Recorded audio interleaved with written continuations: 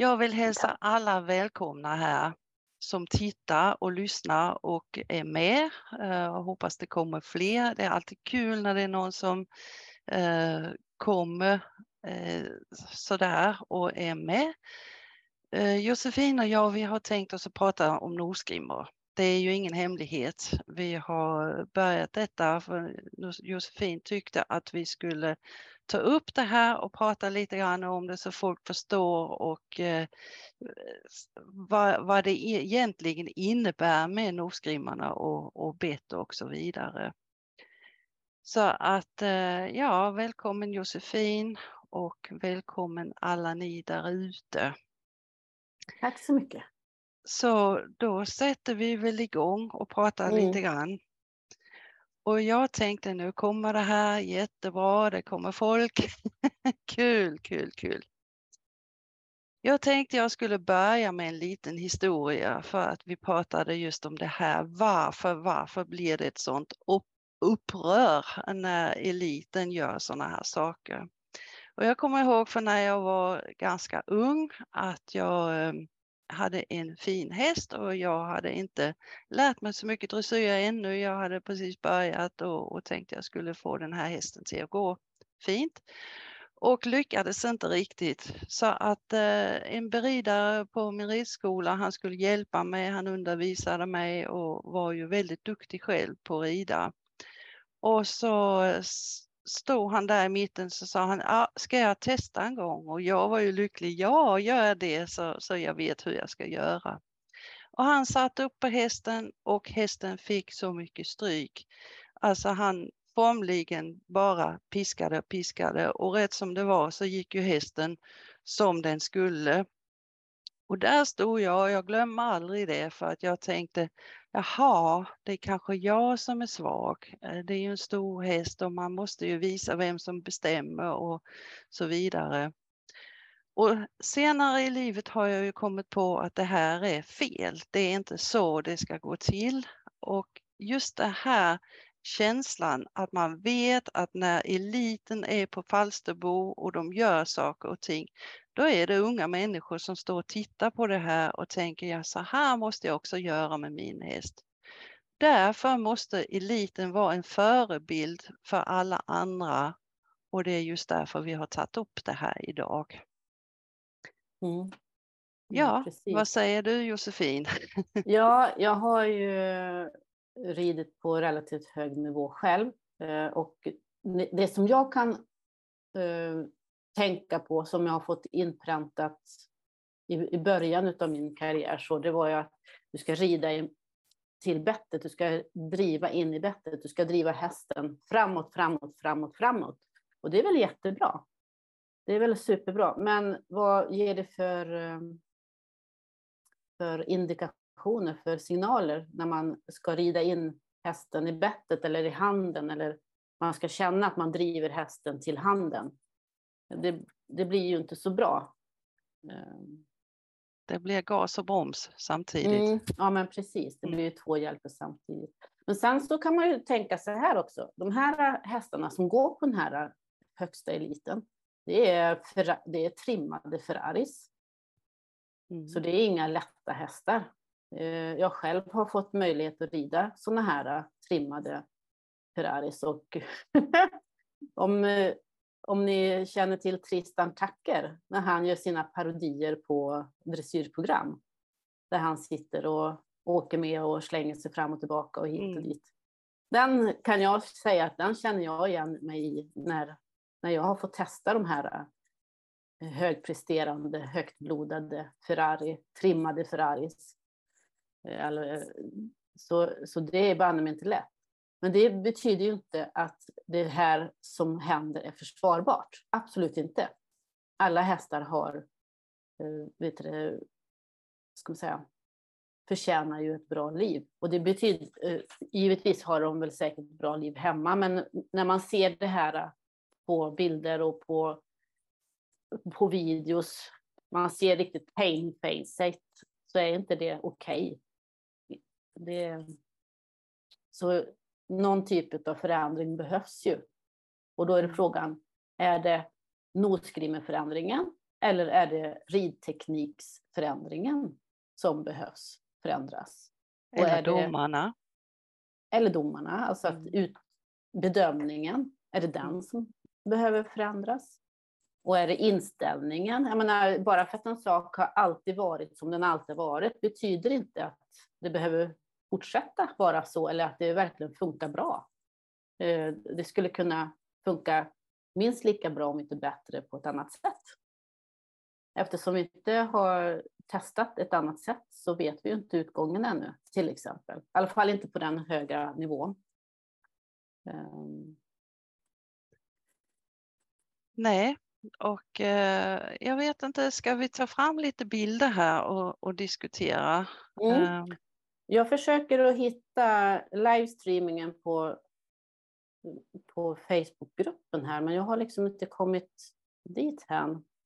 Jag får bara fram 2 dagar efter, så jag kan inte se om ni skriver in någonting så man kan följa upp era kommentarer som är på Facebook. Nej, det är ju det som är. Här är en som behöver en kod för att komma in. Ja, hur gör vi? Ja, det är koden till eventet som vi sitter på. Har du den så kan jag skriva in den. Det är 31 86 33. 31 86 33. Ja, så bra. Det är nämligen Anders Eriksson och det hade ju varit jättekul om han hade kommit in här. Ja. Underbart. Det är ju en man som har kämpat för bett och så vidare. Så att spännande. Vi får se om han kommer in. Han är en förebild. Han är verkligen. Otroligt duktig. Och som en kunskapsbank. Ja. Men jag tror vi tittar på lite bilder här så kan vi alltid hoppa ur där om det blir någonting här mitt emellan. Så att vi hittar den. Nu ska vi se här. Teknikens värld. Där var den. Ja, det lyckades. Ja, vad kan vi prata om den här bilden då? Vad kan vi säga om den? Ja, det är ju inte vackert i alla fall kan man ju säga. Men sen ska vi också säga att det finns många ögonblicksbilder. Visst ska hästen ha lov att gapa och göra saker och ting. Allt är inte 100%. Vi måste inse det också. Men vi har de här bilderna som exempel och ingenting annat. Så man får vara försiktig och döma. Samtidigt som man behöver vara vet du, herregud, jag tappar ord idag. Det var ju spännande. Realist tror jag ska säga. Om man tittar på den här bilden så ser man ju att det finns ju en smärta i den. Samtidigt så är ju i alla fall nosgrimman, den är uppspänd. Det är därför hästen kan gapa. Men det betyder ju inte att det är rätt att den ligger och har ett sånt extremt tryck i munnen ifrån handen och ifrån sin egen kropp. Nej, och det är ju många som säger det här att det är ju inte betslingen egentligen som det är fel på. Det är ju ofta händerna som håller i det. Nu kommer Anders Eriksson, vad kul. Jag ska se om jag kan släppa in honom. Min mus funkar inte när jag har de här bilderna uppe. Vi ska se, jag får gå ut. Ja, gör så. Där. Nu så. Som sagt, den här tekniken. Vi går tillbaka till den och så spelar vi här igen. Ja. Hej Anders, jättevälkommen. Vad kul att du kunde komma. Ja, tack. Vi har lagt upp lite bilder här och ska kommentera den och vi har pratat om att just de här är ju ögonblicksbilder, men att vi kan lära av dem på alla sätt och vis. Ja, du var igång, Josefin. Ja, men precis. Nej, men oavsett så är det inte försvarbart. För att det finns ju, man ser ju att det ligger en kraft bakom det här trycket. Mm. Och det är där jag tror också, som när jag red på relativt hög nivå, så fick jag ju lära mig då att om du ska rida fram till bettet, du ska rida fram till din hand. Alltså du ska känna att du har hästen i dina händer. Och då blir det ju lätt sådär. Men det är ju inte försvarbart oavsett. Men här är ju ändå nosgrimman uppspänd så som den ska. Det är därför den kan gapa så mycket som den kan. Ja. Så det, och sen går den ju bakom lod också. Och det, ja, men just där och då gör den ju det. Man får väl hoppas att den inte gör det en längre stund. Nej.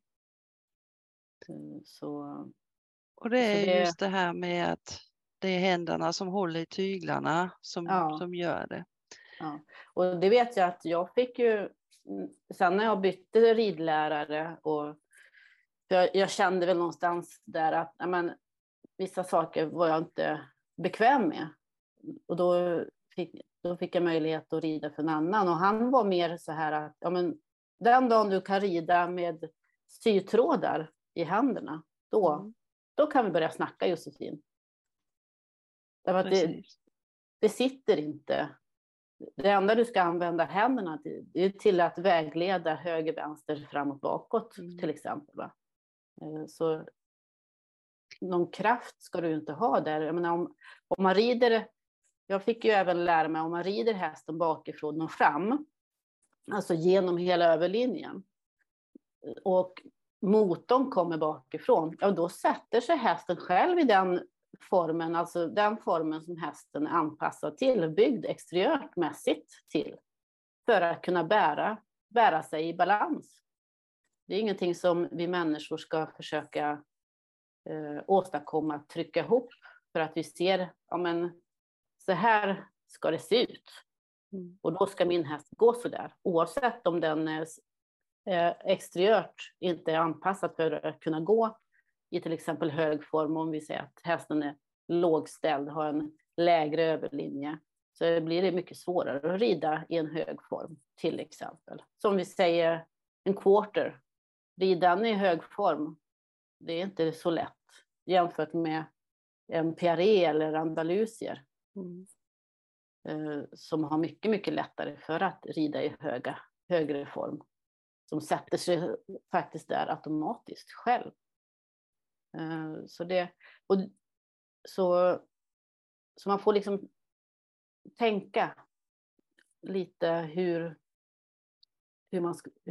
man kan anpassa efter hästens exteriör också. Det är ju ett väldigt, väldigt stort tryck i munnen på hästen när du rider med kandar. Ja. Så det är ju det man får tänka på.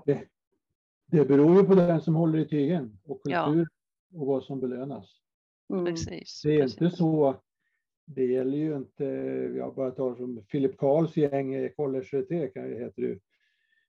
De finns ju över hela världen, så att det har ju aldrig varit ett mål att rida med högt tryck, utan det har ju varit precis tvärtom. Sen har ju den moderna sporten, och då är det Netterqvist anmälde 1998 till Jordbruksverket, och jag har varit uppringd, jag ska säga det också, det är ju stora ämnen det här du tar upp, men jag har varit uppringd av Anders Darenius, veterinären som du försökte få med också. Men han uppvaktar ju bland annat justitieministern och med flera, så den enda vägen jag tycker framåt, för vi vet väldigt mycket om det här nu, och det är väldigt mycket skador har det ju varit. Det är ju många som är veterinärer och många som vill ändra det här. Men jag tror att det enda sättet att få någon ordning, det är att, som Anders Darenius sa, att det är att en ny organisation för djurskyddet.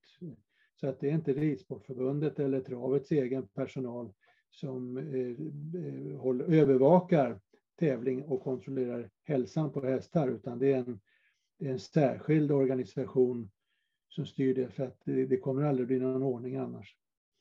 Därför att man bara har ju belönat felaktigheter under väldigt lång tid.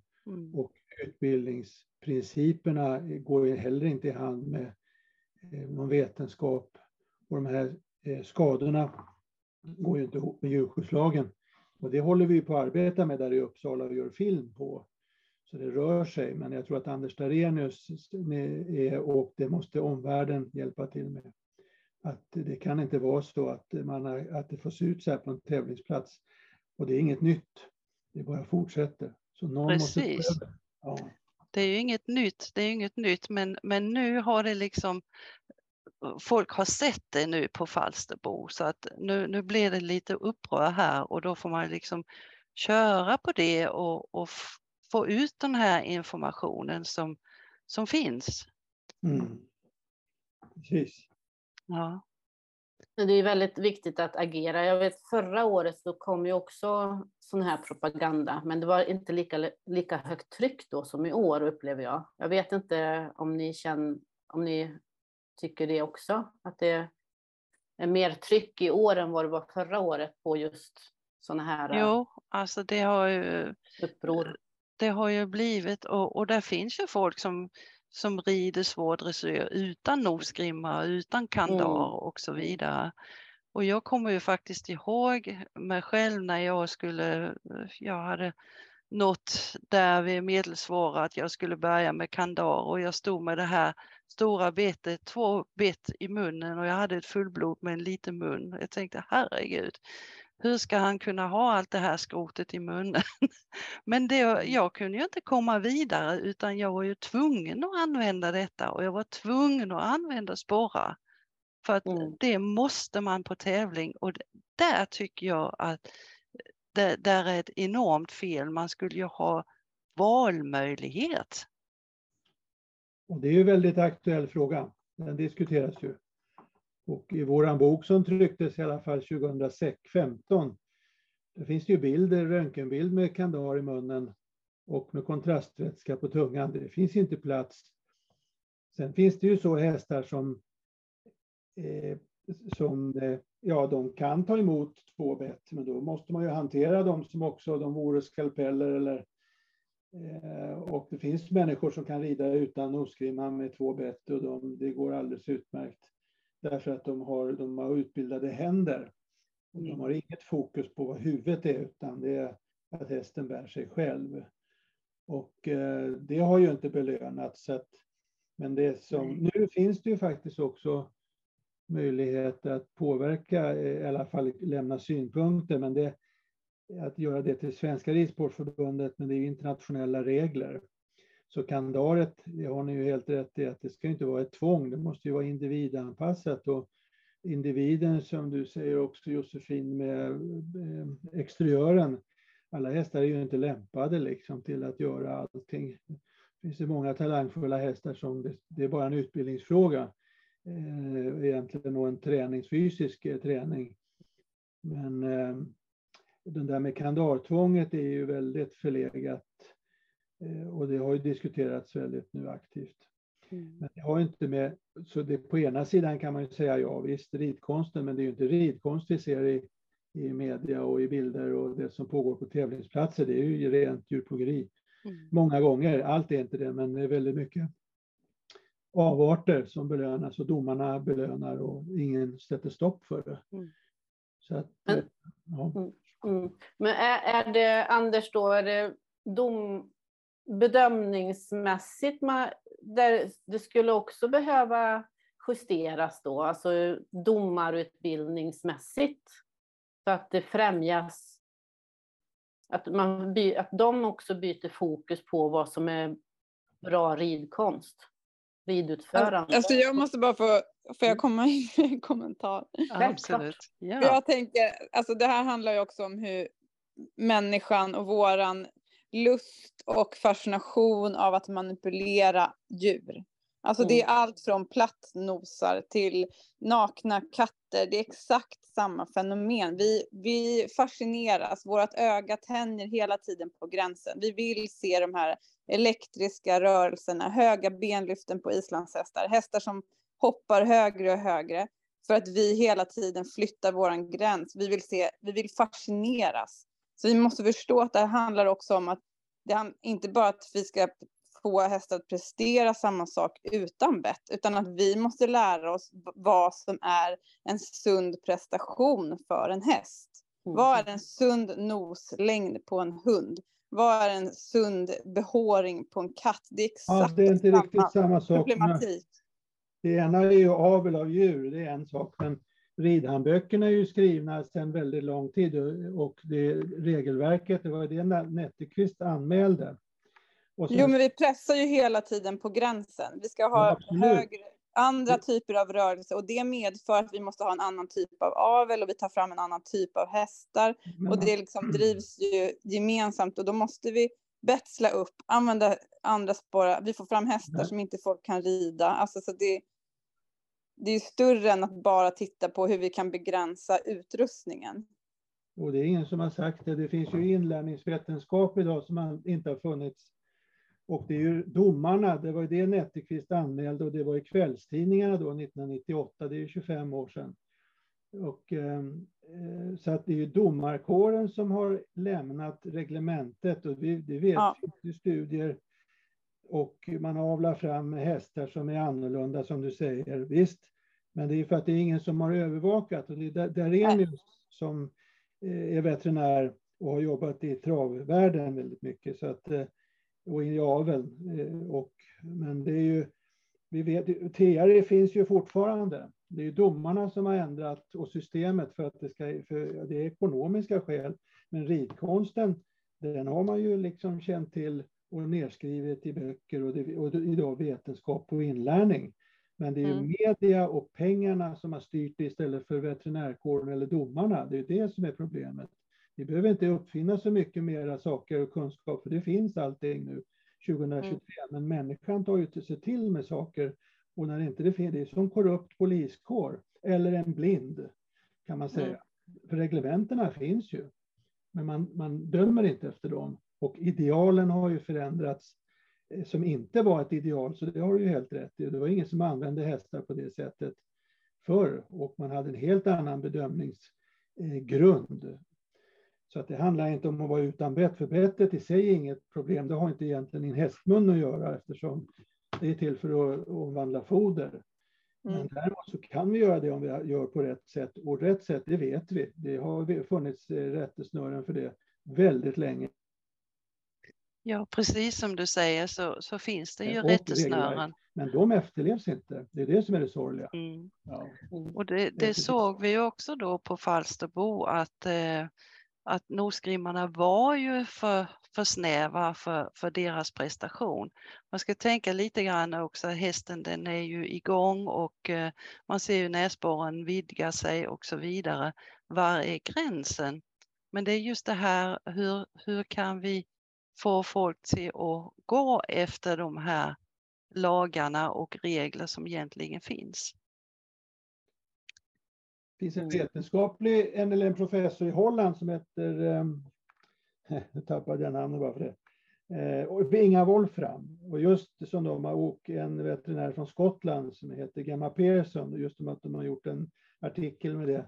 Att man når inte människor, så även om all den här kunskapen finns, både på munskador och fysiologin och alltihop, är grundprinciperna för hur man utbildar och tränar hästar. Och hästar kan prestera väldigt mycket, men att det börjar ju inte med att man drar dem i munnen. Och just att svårigheten att öppna komma in i folks medvetande och i folks hjärnor. Men det säljs ju det som du sa, Lina, det säljs ju ideal som folk har gått på för att det är där pengarna ligger, men ingen övervakar och sätter stopp när det har gått fel. Och det var det Netteqvist gjorde, det var inte bara han, 98. Jag vet inte om du var med då, men i alla fall så var det var en väldig debatt då, när man avvek liksom från reglementerna. Men nu finns det ju också möjligheter att lämna synpunkter på reglementerna, men FI har ju också nu ändrat reglementet så att det ska passa sporten istället för att passa hästen. Så att det är förändringens tidevarv. Verkligen nu, för att folk tiger inte med det här längre. Så det kommer att bli en förändring, det är bara en fråga om hur. Men förbunden kommer inte att vara de som ska, som Anders Darenius är inne på, det får bli en annan organisation och av hela tävlingssystemet, alla sporter. Och att, för det finns ingen annan väg för att ändra på folks hjärnor nu vad man tycker är lämpligt och fint och snyggt och alla konstigheter med bling bling och kläderna är viktigare än hur hästen mår. Så att då, det kommer inte förbunden sköta själva, utan det måste vara någonting annat som sätter gränserna för det här och övervakar. För det är inte konstigt att använda hästar egentligen, för det kan man göra utan att det behöver vara skadligt. Domarna har inte gjort sitt jobb, så är det. Men det finns en svårighet också att nå ut. Jag som då själv håller på att utbilda mig till instruktör inom École de la Charité märker ju hur svårt det är att nå. Folk har vant sig vid det snabba, lätta, det ska gå fort. När jag säger så här, men Filip säger det tar 10 år att utbilda en ridhäst. Det är ingen som orkar. Det finns inte tålamodet och liksom engagemanget och förståelse för hur lång tid det tar att utbilda en häst till att bli en bra ridhäst. Så det är väldigt svårt att nå ut till de vanliga hästägarna och börja om, liksom ristarta, att det faktiskt är en konst och att det är någonting som tar lång tid att utbilda en häst på korrekt sätt. Och det har ju också varit ett problem, för att just det här att om man protesterar mot de här sakerna så får man höra, ja men du har inte själv varit i eliten och du vet inte hur det är, och det är damer med ullstrumpor som säger sådana här saker. Alltså man blir ju nedtryckt på något sätt av eliten, att ja men så här måste det få gå till. Vi måste få rida våra hästar på det här sättet, och det har ju varit med allting, nosgrimma, bett, rollkår, alla de här sakerna som har varit uppe. Det var det, just det som jag sa, Inga Wolframs artikel, den fick vi hade den uppe på ett möte i Uppsala nu just angående djurskyddet då i maj, 15 maj. Ett projekt där, så att det är som du säger Lina, att man når inte fram till människor.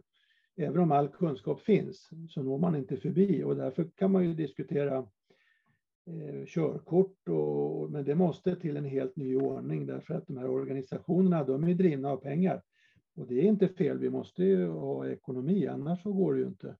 Och däremot så kan det ju inte vara att övergreppen fortsätter och att ridkonsten, som egentligen alla böcker är nedskrivna, som du nämner, precis som jag, École de la Charité bland annat. Det finns olika vägar till Rom.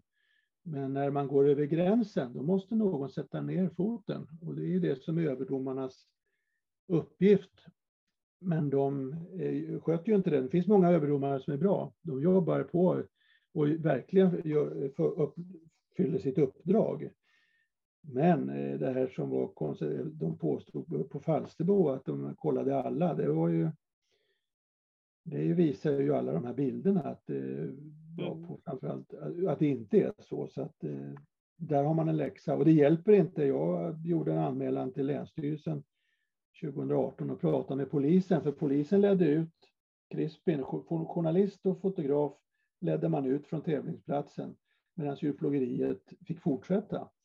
Det är ju något fel liksom, på ordningsmakten. Och jag pratade med polisen också här om dagen, för jag har anmält den här personen till disciplinnämnden som vars nosgrimma var i den här uppropet. Och de har ju upprättat ett ärende nu i det. Så det kommer att tas vidare från förbundet i det fallet. Men att komma någon vart, och det är det som vi pratar om, att leda saker i bevisning, alltså i en domstol om någon har hittat på riktigt tokiga saker. Och det är likadant som Anders Darenius sa nu, att spöstraff, det har kommit till domstol och det har blivit dom. Men då var det ju som en advokat sa, det var det som säger att det där med svullnaden efter på bakdelen, att det fanns där att det var nytt. Då menar han att man måste ju kolla hästarna innan. Och det också var belgiska veterinärer. Vi hade möte med FIs välfärdskommittés ordförande här i november.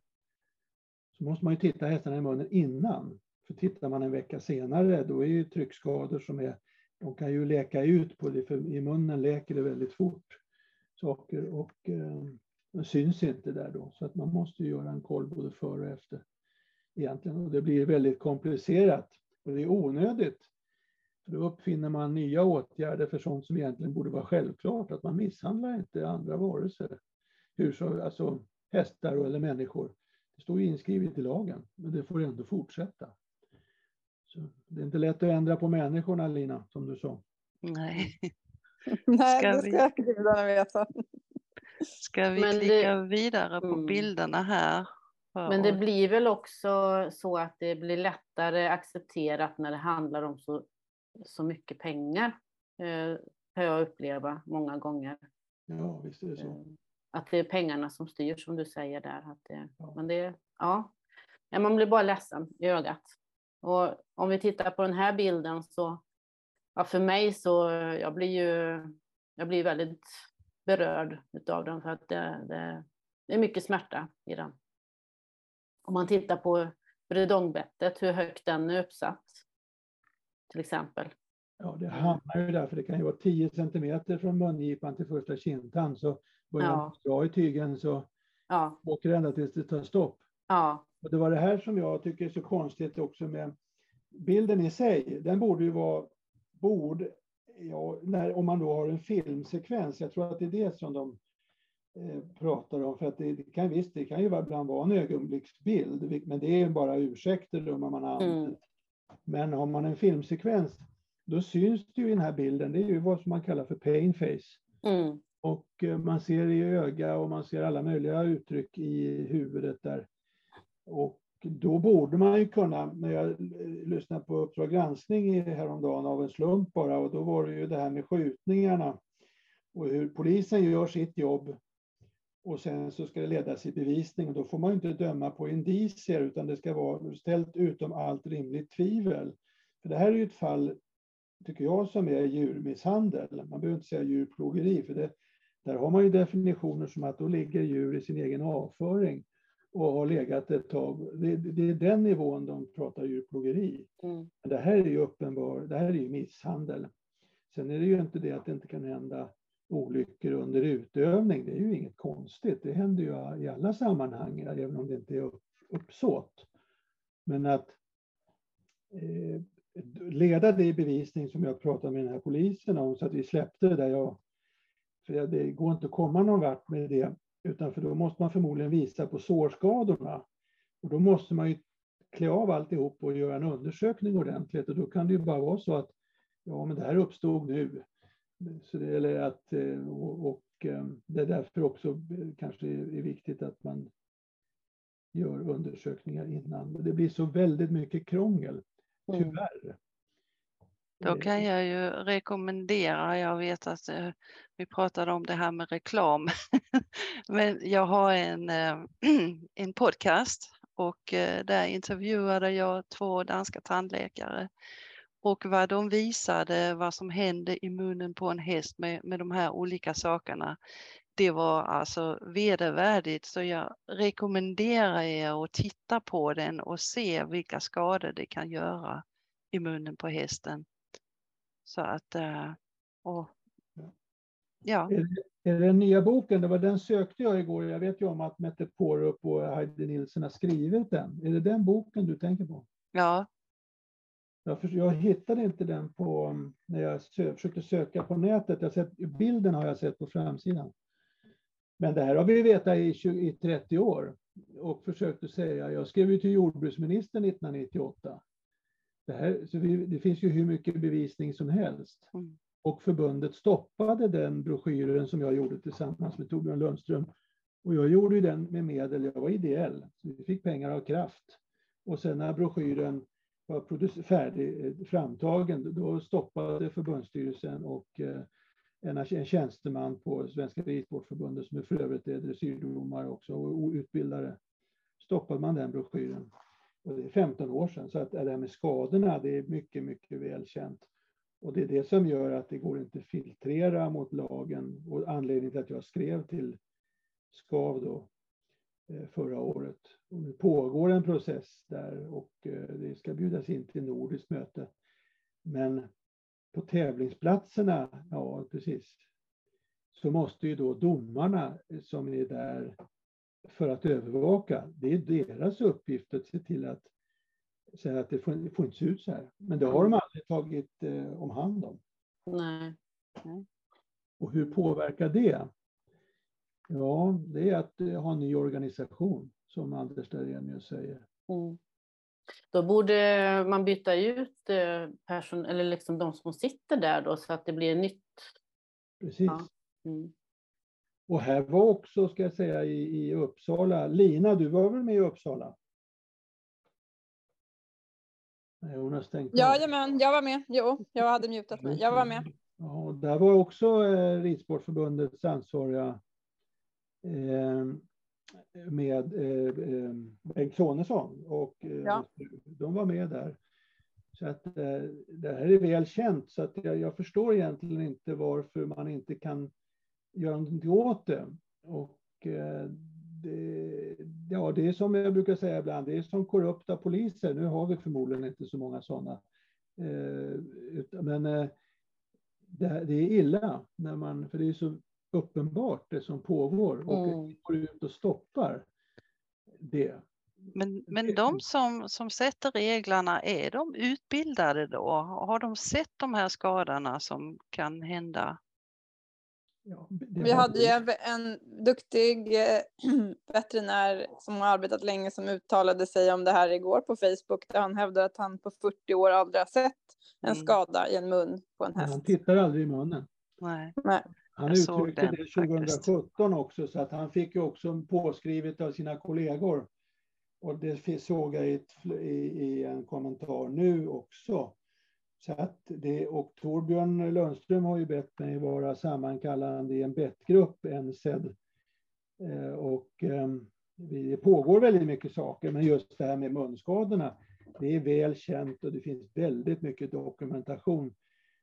Och jag har det är en idé att vi var ju i Brasilien här förra veckan, och de hade på en tandkurs, och jag gjorde ju vad jag gör lite grann. Och hade föreläsning om just bettillpassning. Och det är ganska ointressant på ena sidan med bettillpassningen. Den är viktig, men det viktiga är det som är uppe här, det är vad folk gör. Det är ju ingen roll om man tillpassar, så dras ju, som du säger, bridongen upp i det området där, och det leder till skador. Och ju längre bett det är så klart att desto mera hävkrafter blir det ju. Men principen är ju att man ska inte dra dem i munnen. Nej. Och ekolateralitet, som du säger Lina, de utbildningsprinciperna, det är att handen går inte bakåt. I så fall så går den uppåt, eller det kan vara en signal och sen så ska hästen få en eftergift. Måste alltid följas på det. Och där har vi Andrew McLean till exempel. Han kommer också då ha en roll, tror jag, längre fram här nu i olika sammanhang. Men det är de principerna som egentligen har varit grunden till hela tiden hur man rider. Och sen har det urholkats på vägen därför att det har saknats utbildare. Och så har det varit pengarna, som ni säger, som har drivit, och okunskapen, och sen har det kommit tokiga ideal. Så idealen är ju helt förvridna om vad som är. Det är ju inte harmonin som är och att det är en hoppsituation att man hamnar som den här bilden. Ja, det är ju inte något konstigt egentligen att det blir så. Men då är det ju att man använder munnen som en broms, så det är ju inte riktigt så det fungerar. Plus det som du var inne på, Josefin, med exteriören, det är ju väldigt avgörande. Och en hopphäst är ju ofta avlad så att den har långa bakben, precis som kohorten. Men det kräver ju då att man också, och de här aktiviteterna som vi ser nu, så att en del av de här hästarna, de betingar enorma belopp. Alltså vi pratar om, det finns ju alla prislappar på de här, men pratar man om de som kanske är absoluta toppen, då är det mer än 50 miljoner mer än 50 miljoner i olika varianter. För det är bara miljardärerna som håller på att handla med det här. Och det är inte acceptabelt egentligen att det går till så. Så det är 1,60 hoppning och mot klockan. Ja, det behöver ju inte vara skadligt om det görs några få gånger om året. Men de här hästarna är ju med om det väldigt ofta och mycket, tyvärr. Och det får ju konsekvenser, så att det måste ner på en helt annan nivå att få bort klockan. Och så blir man belönad för, precis som det är hunter jumping. Så att det finns ju modellerna, om man nu säger att tävlingen ska ju vara en utbildningskontroll. Man tittar på hur står det till med hästens utbildning. Och det är det som Andrew McLean har klara, han har färdiga koncept för det. Just för dressyren. Svarar hästen på frågan? Och är frågan bra ställd? Och så vidare. Och det kan man bedöma. Men då måste ju alla de här idealen bort som vi har nu. Och det innebär att man måste byta ut människor.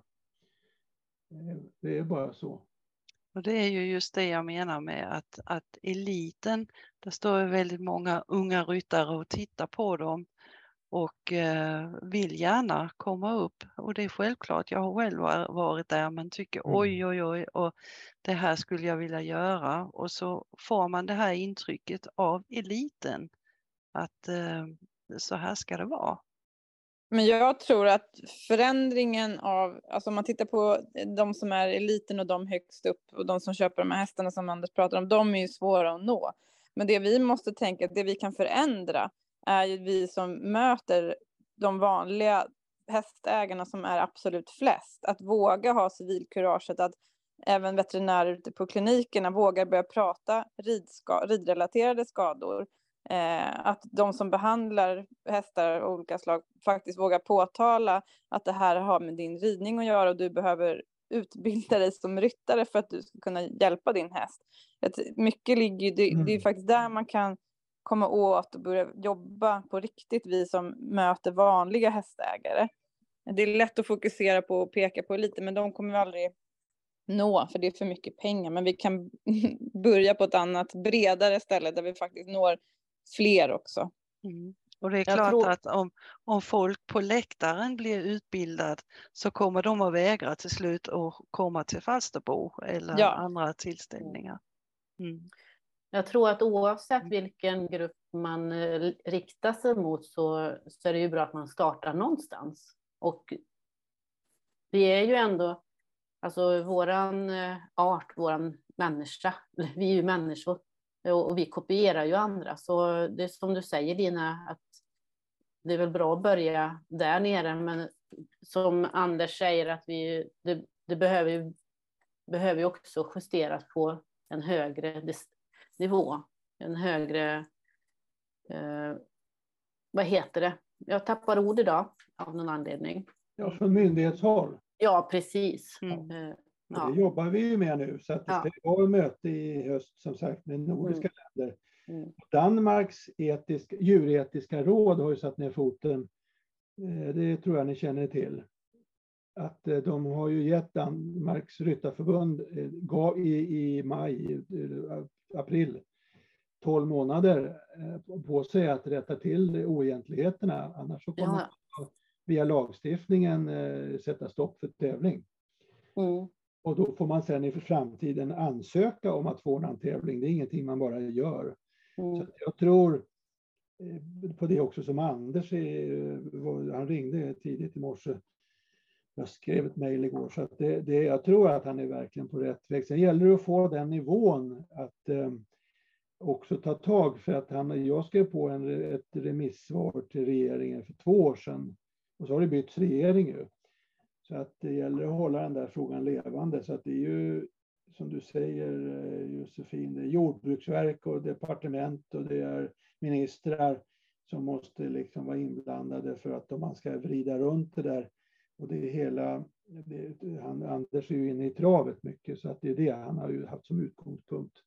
Och det är ju väldigt mycket pengar i jämförelse med ridsporten, men ändå det är väldigt mycket pengar också det är pengarna som driver, och då måste det finnas en kontrolldel i det där, så att håller sig inom ramen. Det är Jag ju tror... lite... Ja, förlåt. Ja. Nej, men jag tror också det här att, eller jag upplever att det är många som vill ha quick fix.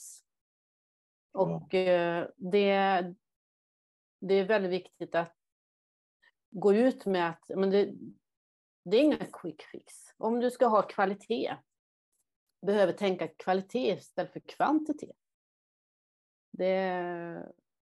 Och som sagt att lyssna in mer på djuret, oavsett vad det är för djur. Som Lina sa, att det finns ju hundar och katter och så vidare också. De inte har det så bra för att det handlar om prestation mest. Men prestation, om man går till prestation i sig, det är ju inte helt tokigt om man gör det på ett bra sätt, som du säger, Anders. Nej, precis. Vi har ju använt hästar.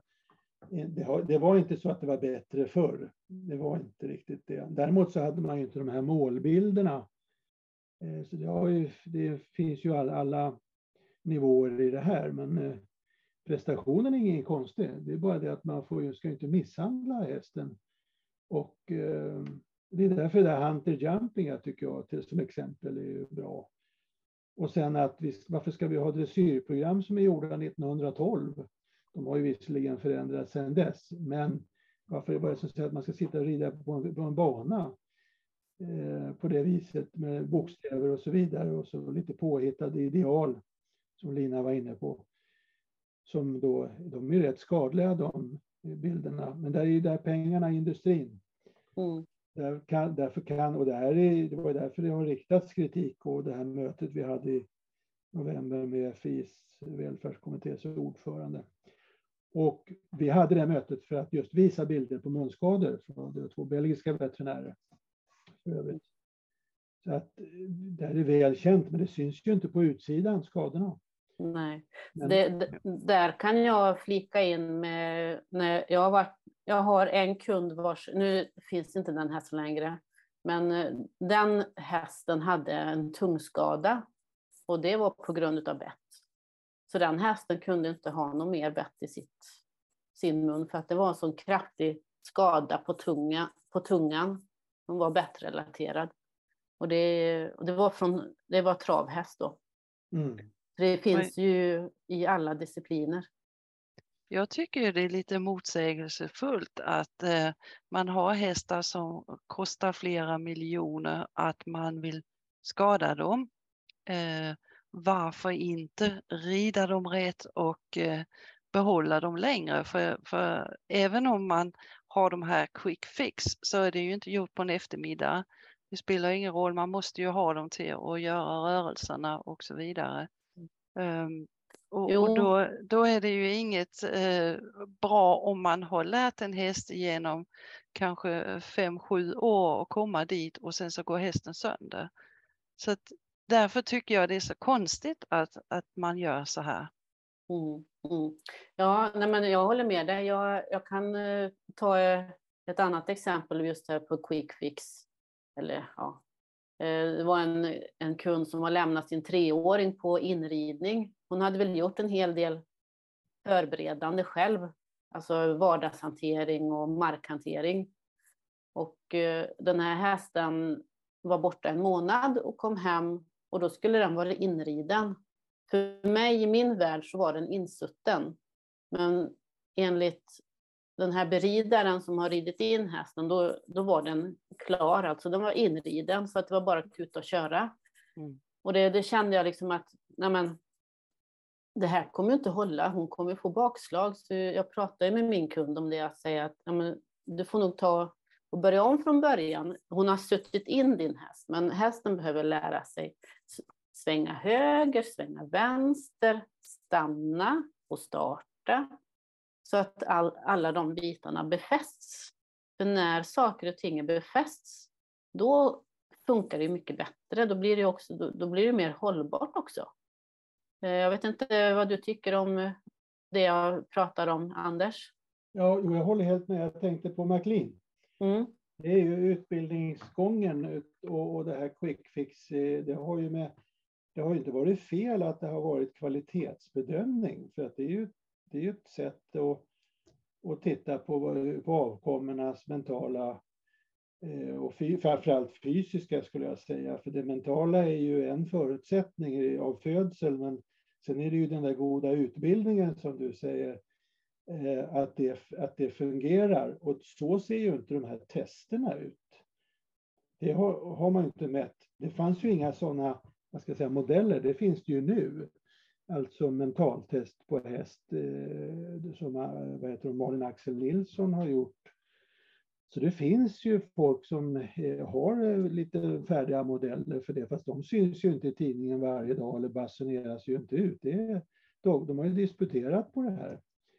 Och jag håller helt med. Och därför behöver det andra, som det lyfte för övrigt förbundsveterinären, vet jag, hörde jag på en liten omväg bara, att just att det som vi också har lyft, andra tävlingsformer. Och det behöver inte kallas för tävlingsform eller utbildningsklasser. Man har utbildningsklasser kanske upp till 6 års ålder. I militära tiden fick ingen officerare ta en häst och tävla som inte var 7 år gammal.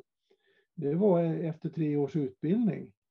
Då först när han hade vuxit färdigt, då fick man, det var ju väldigt få som ägnade sig åt det, men det var ordningen då. Så skulle man ha utbildningsklasser där man bedömer precis det du säger, att hästen svarar, och det Andrew McLean förespråkar han har gjort en ny utbildningsskala, och det bygger på att hästen svarar på frågor som den som rider eller kör ställer. Men det här fokuset som vi har med huvudet och att när hästen gapar, det är klart de gör det när man drar dem i munnen. Så varför skulle det finns det ju ingen förståelse för, och de här sanningarna, men nu byter jag ämne, men jag håller helt med dig om det där. Och saliv runt munnen, jag sitter och skriver på både en broschyr och en bok lite grann.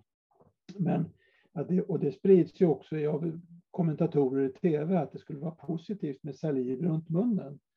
Ja, det är bara för att hästen kan ju inte svälja. Det har med något annat att göra. De är inte nöjda med, det är inget tecken på att hästen är nöjd bara för att det är mycket saliv. Utan det är naturligt att de saliverar 3 liter i timmen när de tuggar foder. Och tuggar de då på bettet, vilket bettet utlöser reflexer. Och de här gapreflexerna som går mot kindslemhinnan, och så blir det sår, och så har man trott också att man raspar tänder.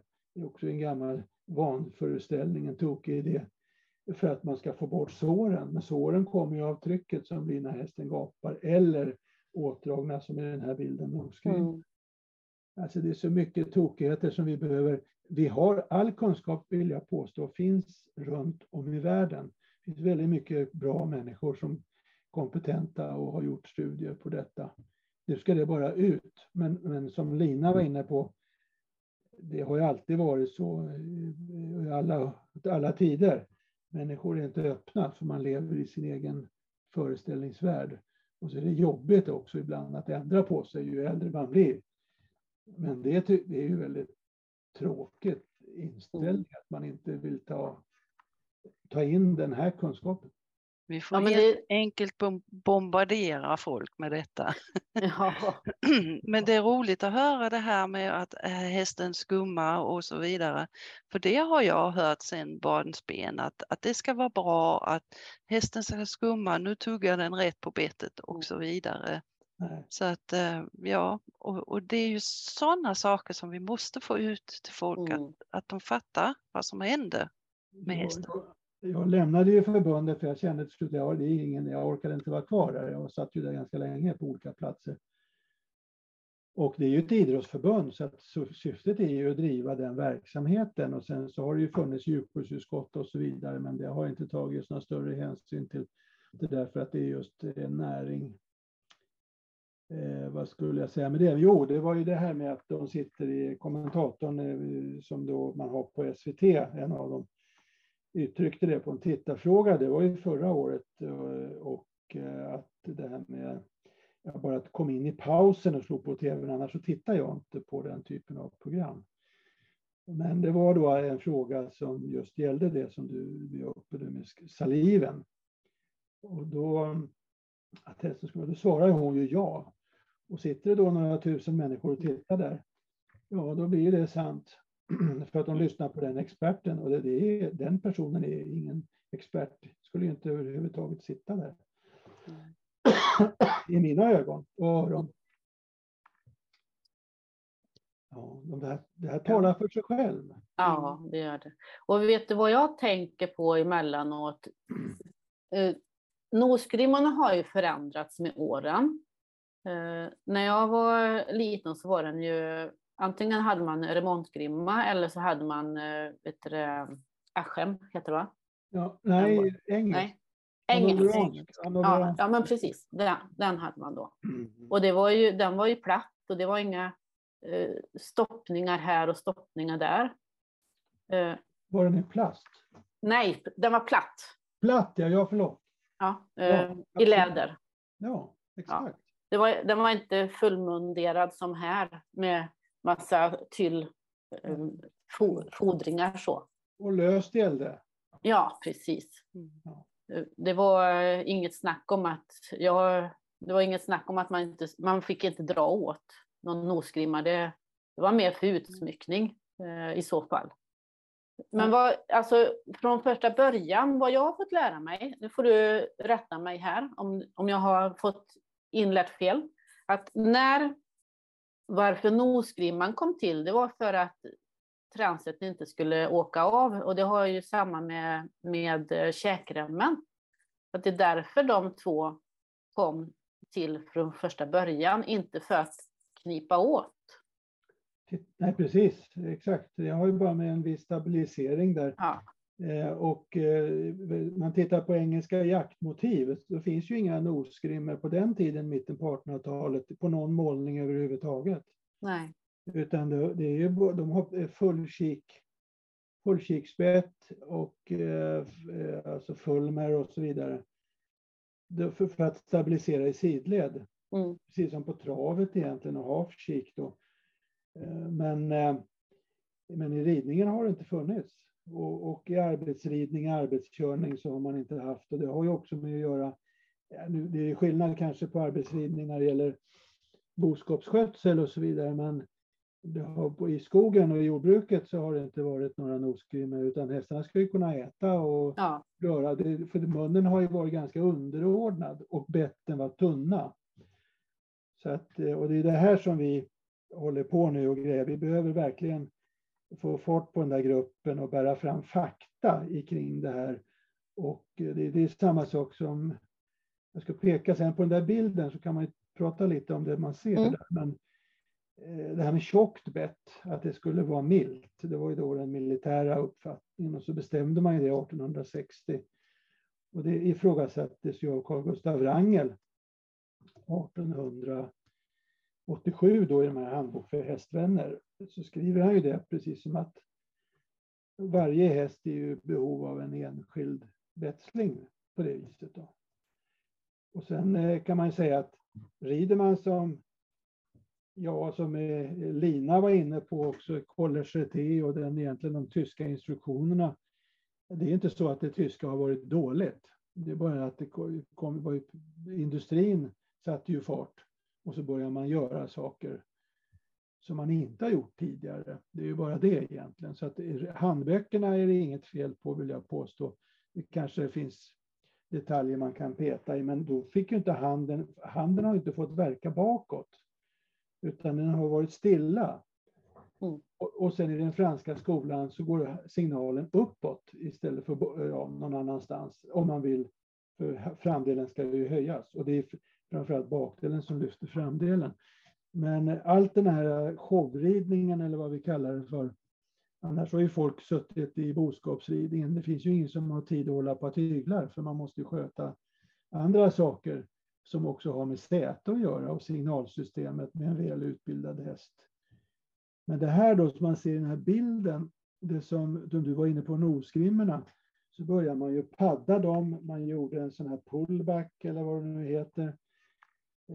För att stänga, för att få kraft.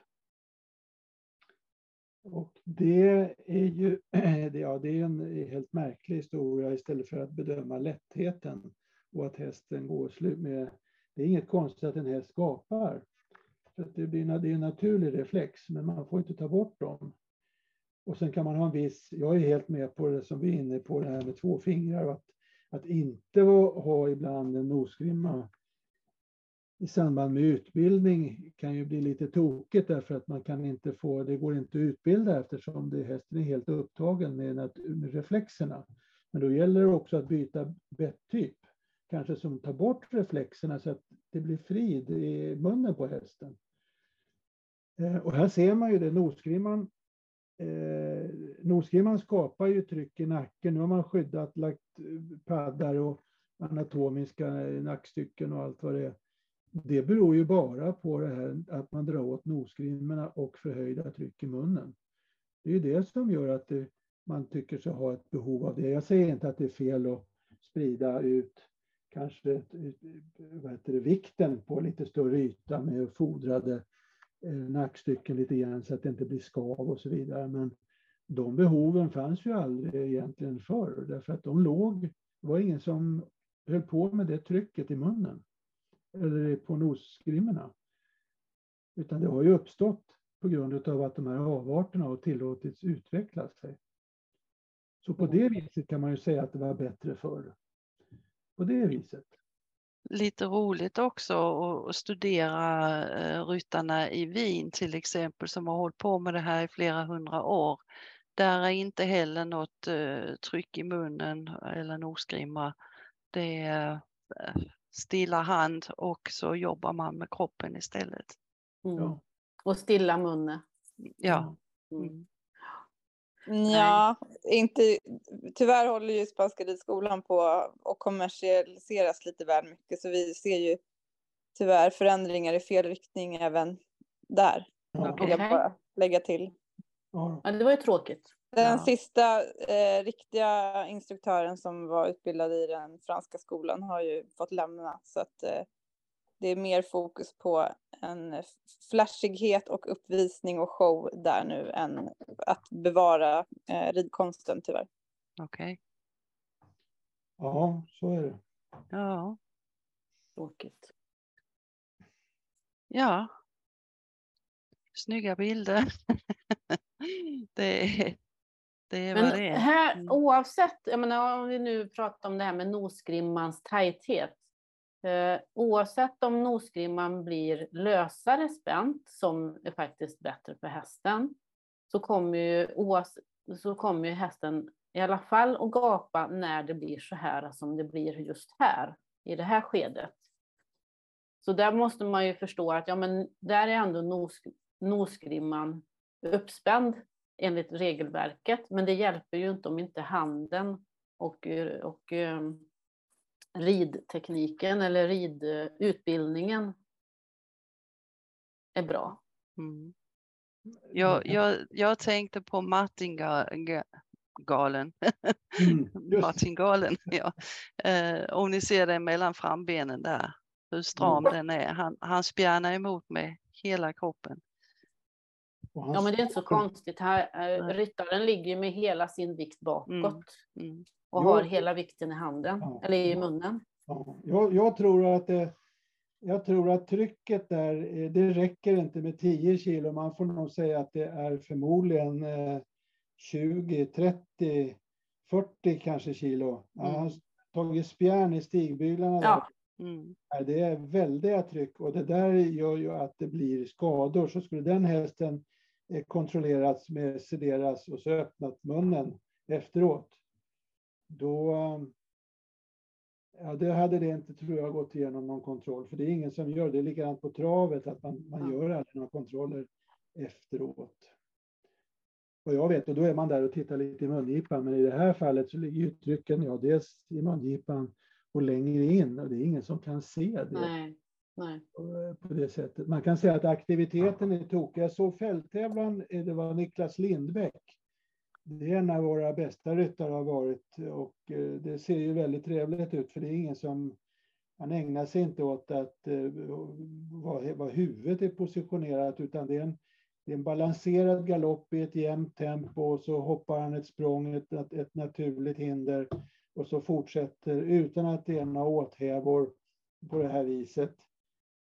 Och då kan man säga att hade det sett ut så som ungefär hunter jumping, också på en viss nivå där man begränsar. Sen kan man väl ha ett mästerskap om året där man kanske är uppe på de nivåerna. Men det har ju blivit, då är det är acceptabelt, men det här är ju inte acceptabelt. Jag såg, jag vet inte vem som hade lagt ut det klippet. Det var fälttävlingsbana inne på, det var på Falsterbo. Så fick man se han hoppa, alltså man fick vara med under hela... Vad sa du? Ja, i derbyt, ja. Det är en GoPro-kamera tror jag. Jag har inte sett den, men jag såg bild på den. Ja, jag var med. Jag satt där uppe och tittade när han... Nej men alltså via Facebook då så hade han lagt ut en video där man fick följa med varje språng. Då såg man ju vid några tillfällen att han fick ju faktiskt ta i sin häst. Och det är inte så himla konstigt för att det handlar ju om säkerhet där också. Om han hade bara tagit en lätt förhållning så hade det inte hänt någonting i den farten som han hade. Och komma in fel på en trekant, det kan bli katastrofala följder av det. Men det betyder ju inte att det är rättfärdigt att han sågar hästen i munnen. Samtidigt som han var ju tvungen att göra det där och då. Det var en bild på idén. Jag skrev ju till den journalisten då, det var ju i vintras. Och då var det Jens Fredriksson bland annat. Det var flera som fick vara på bild, eller det var 3 artiklar totalt. Men Jens hamnade i en sån situation så att han var tvungen att rädda situationen. Och det är ju inget konstigt. Och det gjorde han väl, för att annars hade han kraschat i hindret. Så att han löste ju det där. Men bilden, och så var det ju rubriken, handlar ju om ridkonst. Och Jens låg baklänges, precis som den här ryttaren. Det var den vita hästen här. Och då behöver man inte säga, han kan ju inte rida Fredriksson, det ser för tokigt ut. Nej, men man kan ju ifrågasätta aktiviteterna om det är mer regel ibland än undantag. Att det ser ut på det här sättet. Då måste vi ändra på aktiviteterna. Och kanske som också Lasse Bilåker i de där filmerna vi har gjort tidigare. Med känsla för hästen som ligger på min hemsida.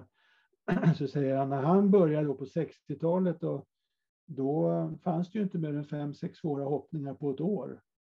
Då red det inte mer än 5-6 svåra hoppningar på ett år. Och nu rider man 5-6 svåra hoppningar eller klasser på ett meeting, och det meeting var och varannan helg, så hästarna slits ju på ett helt annat sätt. Så då kan man säga, om man tittar tillbaka, så när man använde hästar i det dagliga så användes de ju inte på det sättet. Sen så är det såklart att det hände saker. Men de här filmsekvenserna som är filmade av svenskar med marin- och flygfilm, det är de som har dem. När de simmar över Strömsholms kanal, då ser man inte något ängsligt öga på de hästarna som ligger i vattnet och driver båten. För de förstår vad de ska göra, för de hade övat på det där. Och det är liksom, de kan sitt jobb. Och så gör man det jobbet emellanåt, och däremellan så är det ju inte några konstigheter. Så att sporten måste verkligen, formen måste ändras på vad vi gör helt enkelt. Ja.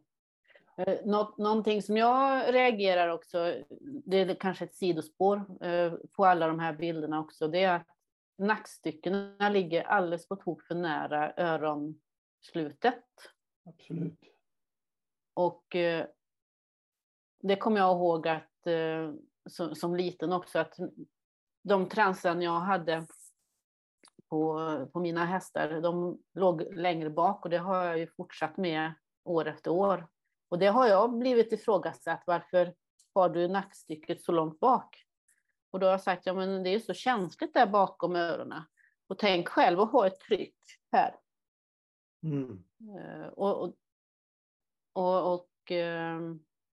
Så det finns ju otroligt mycket nervbanor där som går hela vägen bak.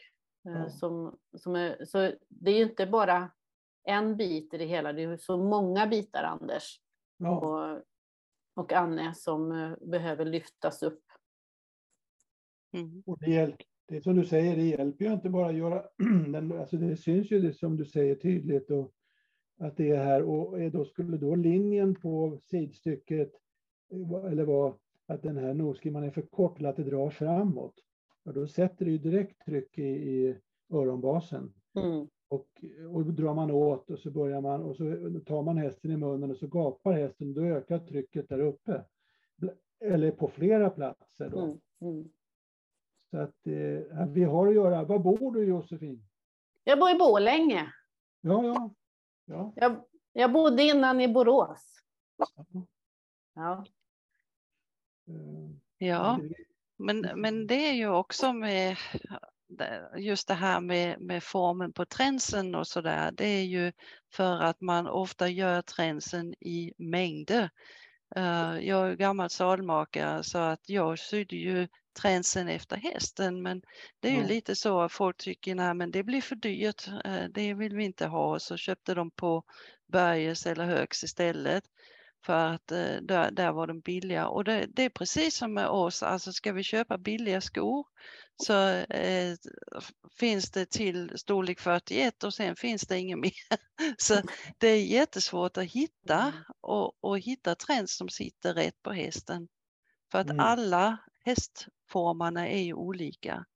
Sen har man lite spännen och sådär, men oftast är de gjorda så de sitter inte rätt på hästen. Nej, absolut. När vi var i Brasilien då så var ju föreläsningar, eller jag hade 2, så var det veterinär, hon är FI-veterinär förut. Och hon hade gått någon sån här lite tillpassningskurs då med en belgiska förut. Och då pratade hon om just det här trycket, men inga detaljer. Det var lite allmänt och schematiskt så där för veterinärer. Och så var det ju även, jag hade 2 föreläsningar vid lunch och sen på kvällen. För då var det lite tränare och sådär med. Men det var inga sådana här detaljer eller djup. Det var väldigt schematiskt ganska snabbt. Sen så dagen efter, eller på lördagen innan vi skulle åka hem då, så frågade de om jag kunde hjälpa en häst som hade slagit runt i stallet. Och en fin, fantastisk plats som han hade där och så rehabklinik och lite så. Men han hade fått in så att manken var inslagen mellan skulderbladen, alltså mellan bogbladen. Så den var alldeles platt där och hon förstod att det här tömmarbetet kunde ju vara bra. Så hon undrade om jag kunde lära henne hur man håller på att tömmar. Och jag vet inte vilket år jag ska flyga Boeing till New York, men det tänker jag inte göra. Men jag tänker inte ge mig in i det för det är för sent. Men det är ju ingenting man bara knäpper med fingrarna med och börja utbilda en häst på det viset. Men hon var intresserad och var klok och fattade det. Och då så tittade vi på bettet och så sa hon, det är lite stort bett. Eller hon hade köpt det. Vad har du för bett, sa jag. Jo, det har ett sånt här. Och så var det lite långt. Och hästen tuggar och tuggar och tuggar och tuggar och tuggar och tuggar och tuggar. Och det blir, till slut så försvinner ju tänderna. Och då var hon ju i den rollen, menar jag. Så att veterinärkåren har ju inte heller fått den utbildning som vi ibland inbillar oss att de ska kunna. Utan de har ju läst medicin. Så det är ju någonting annat. Och så kommer andra. Och sen visade det sig att den hade i alla fall när Mats vi tog ut det där bettet och hon hade ett som tur var ett micklen med, det där är ju inget micklen, men då satte jag i de här hakarna så körde vi på nosgrimman. Och hästen hade inte gjort någonting på 4 månader så det kunde ha varit mycket värre. Det gick bra, han höll sig någorlunda på mattan i alla fall. Men den hade inkapslade vargtänder. Men det hade hon som ägnade sig åt rehabverksamhet inte någon koll på. Och hade haft hästen där i 4 månader. Så att, alltså vi har sådana gigantiska informationsprojekt framför oss. Det finns, all kunskapen finns, men den måste bara ner. Och det är det vi gör i Uppsala. Men det är så sorgligt att hade jag inte sett det där, och då hade de ju hållit på med det där bettet och försökt att få någon ordning på den där kraken. Så att jag vet inte hur det ska gå att rida den. Och det var en yngre flicka och pappan var där också. Så där. Men gud så mycket okunskap det är. Verkligen. Ja. Tiden går fort. den rinner iväg. Så Men- vi ska ju inte vara för långdragna. Men, Nej, det blir ju lätt så. ja. Men om man nu bara går till det här med bett. Alltså jag tycker det är så intressant med bett. För jag ser ju ofta att ryttarna eller hästägarna har felanpassade bett. Att de är för långa.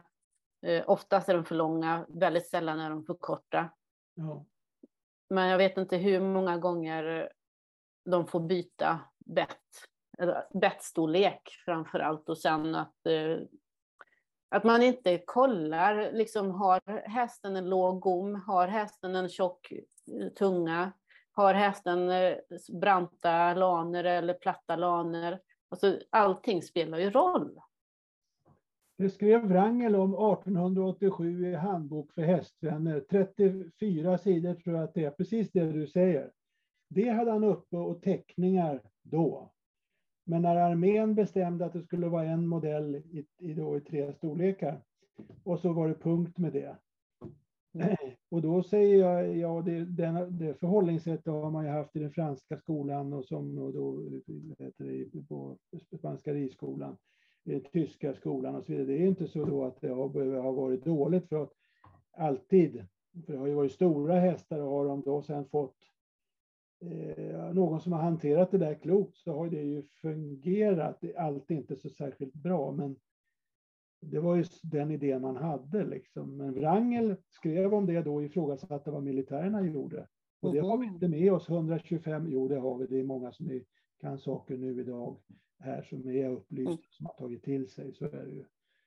Men det är ju, det är en sån här bas, därför man behöver egentligen kanske ha ett körkort, så i en tävlingslicens i framgent, och skulle det vara så att det duger inte att man kan läsa TR, utan det ska vara att det finns en hästkunskapsdel i alltihopa i en framtid.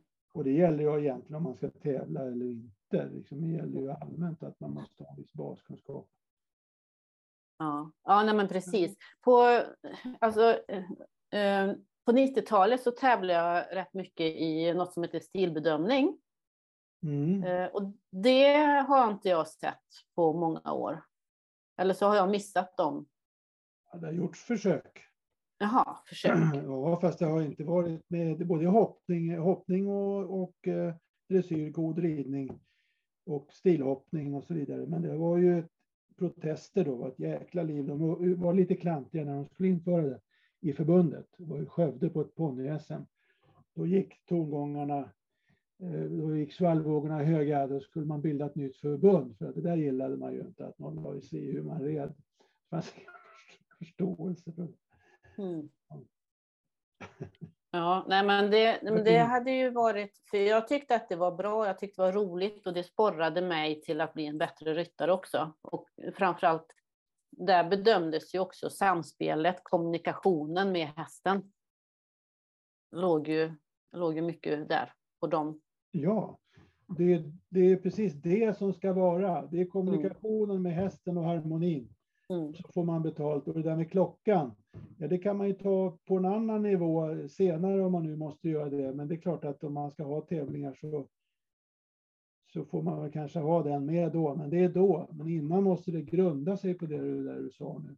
Och det McLean är inne på måste vara utbildningen och inlärningen och allt det där och kommunikationen. Annars finns det ju ingen acceptans. Nej, det där är ingen bild. Ja. Och det finns ju faktiskt folk som är duktiga, som kan rida utan alla de här sakerna. Jag vet Kristina Drangel, hon har ju varit med i den här debatten också och bevisat att men man behöver inte alla de här hjälpmedlen.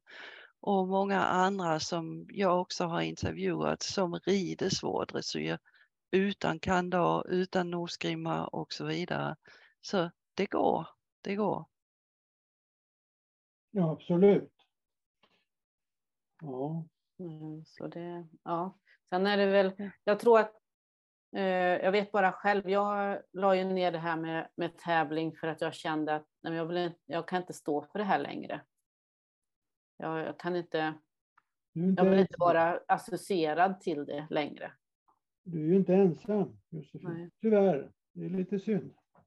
Och men när jag ser det här så känner jag att kanske, alltså jag vill ju väldigt gärna vara med och påverka för hästens skull. För att hästen har inte begärt att komma till oss. Hästen har inte begärt att gå ut på en tävling och prestera. Det är ju våran skyldighet att se till att hästen har det bästa möjliga förutsättningar att göra det som vi önskar att de ska göra. Utan att man gör övergrepp på dem. Eller misshandel. Eller vad man nu vill säga att man faktiskt gör med sina djur. Och jag blir allmänt ledsen. Rent ut sagt. Ja, men vi får ta det bit för bit. Det är inget annat att göra. Och vi alla bidrar på vårt sätt. Och vilket jag tycker är fantastiskt bra. Och man har ju sett nu på Facebook hur många som har reagerat och som vill vara med. Och där finns en underskriftinsamling också på det här med nosgrimmor. Och så kan man tycka, ja men det är bara en liten del, men det är ändå en början. Alltså folk får upp ögonen för att där är någonting fel. Vi måste ta itu med det här. Så att och det var ju meningen med dagens live idag. Och jag tycker det var fantastiskt roligt, Anders, att du kom idag, för att du vet allt om detta. Och vi har ännu en gång lärt oss väldigt mycket, och också roligt med Josefin. Alltså som sagt, vi jobbar på våra nivåer där vi kan påverka och inverka också på alltihopa.